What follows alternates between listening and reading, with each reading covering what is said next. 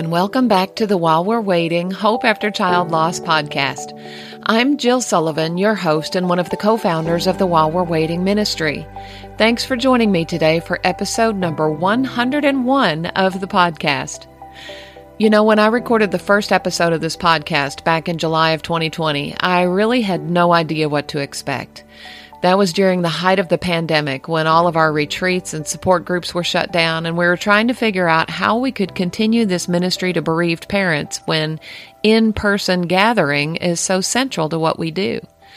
God had put the thought of a podcast on my heart, and with the extra time I had on my hands, I took a virtual podcasting course, purchased a microphone and a stand, and started recording, really not knowing how often I was going to publish, what I was going to say, or how long I was going to keep it up.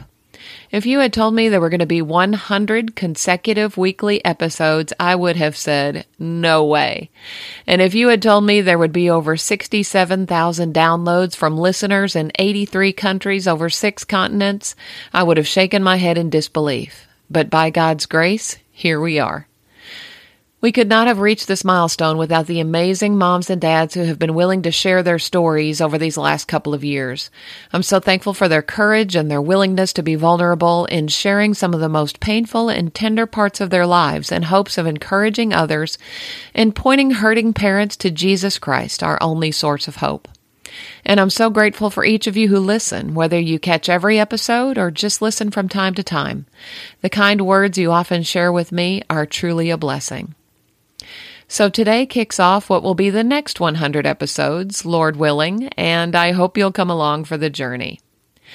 I'm going to share a blog post I wrote about 6 years ago when we were in the middle of building the While We're Waiting Refuge, a beautiful and peaceful retreat center here in Hot Springs, Arkansas, where we host our weekend retreats for bereaved parents. We had already set and were collecting registrations for our first While We're Waiting weekend at this location that upcoming October, and it was crunch time as we were working toward getting it finished by that deadline. I hope it's an encouragement to you while you're waiting for the day when you see your child again. Here's what I wrote. So, it looks like it's been a little over 3 months since my last post. Believe me when I say I haven't been sitting beside a pool somewhere eating bonbons over the past 3 months. No, I've been working beside Brad, Larry, Janice, and a host of wonderful volunteers as we labor to get the While We're Waiting Refuge for bereaved parents completed by mid-October, when we'll be hosting our first retreat here. The work, while often dirty, hot, and exhausting, is also exhilarating. We've been spending a lot of time recently working on preparing the 10 bedrooms for our guests. First there was the framing, then came the caulking, then the insulating, then the drywall, followed by priming, and finally the fun part, painting. Each guest room is a different color, which makes it feel more like a home than a hotel. We can't wait to get furniture in these rooms after we get the flooring installed, of course, and then comes the really fun part, decorating them. We have plans for each room to have its own personality and to feel warm and welcoming to those who will be staying in them at our retreats. We can already envision moms and dads walking up and down the hallway, choosing the room that best fits them for the weekend. Our desire is to have special little touches in each room which will bring comfort and encouragement to hurting parents. There are times when we get positively giddy as we discuss our plans for these rooms.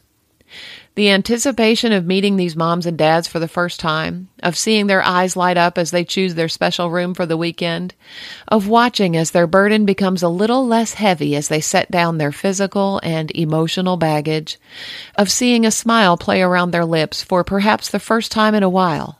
These are the things that drive us as we labor in preparing this place. Last month, I participated in an online Bible study with several other moms who have children in heaven. It was a precept Bible study called Heaven, Hell, and Life After Death. It was an excellent study, and it was a great experience to discuss these truths with other moms for whom these concepts are more than just vague thoughts for the future. They are critical truths about which they think every day.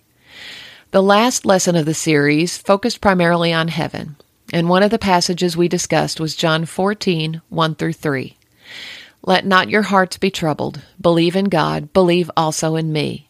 In my Father's house are many rooms. If it were not so, would I have told you that I go to prepare a place for you? And if I go and prepare a place for you, I will come again and will take you to myself, that where I am, you may be also. I've probably read those verses more times than I can count, but they never struck me like they did that day. Maybe because I've been spending so much time preparing rooms lately. It got me to wondering. I wonder if Jesus is preparing our rooms in heaven with as much eager anticipation as we are preparing the rooms for our guests at the refuge. As Hannah's life was nearing its earthly end, was Jesus excitedly saying to his father, "Hey, Dad, that Hannah Joy will be coming soon, and I can't wait until she gets here. I've got her room all ready for her. It's painted bright yellow, and I've got some sunflowers in a vase in the corner for her.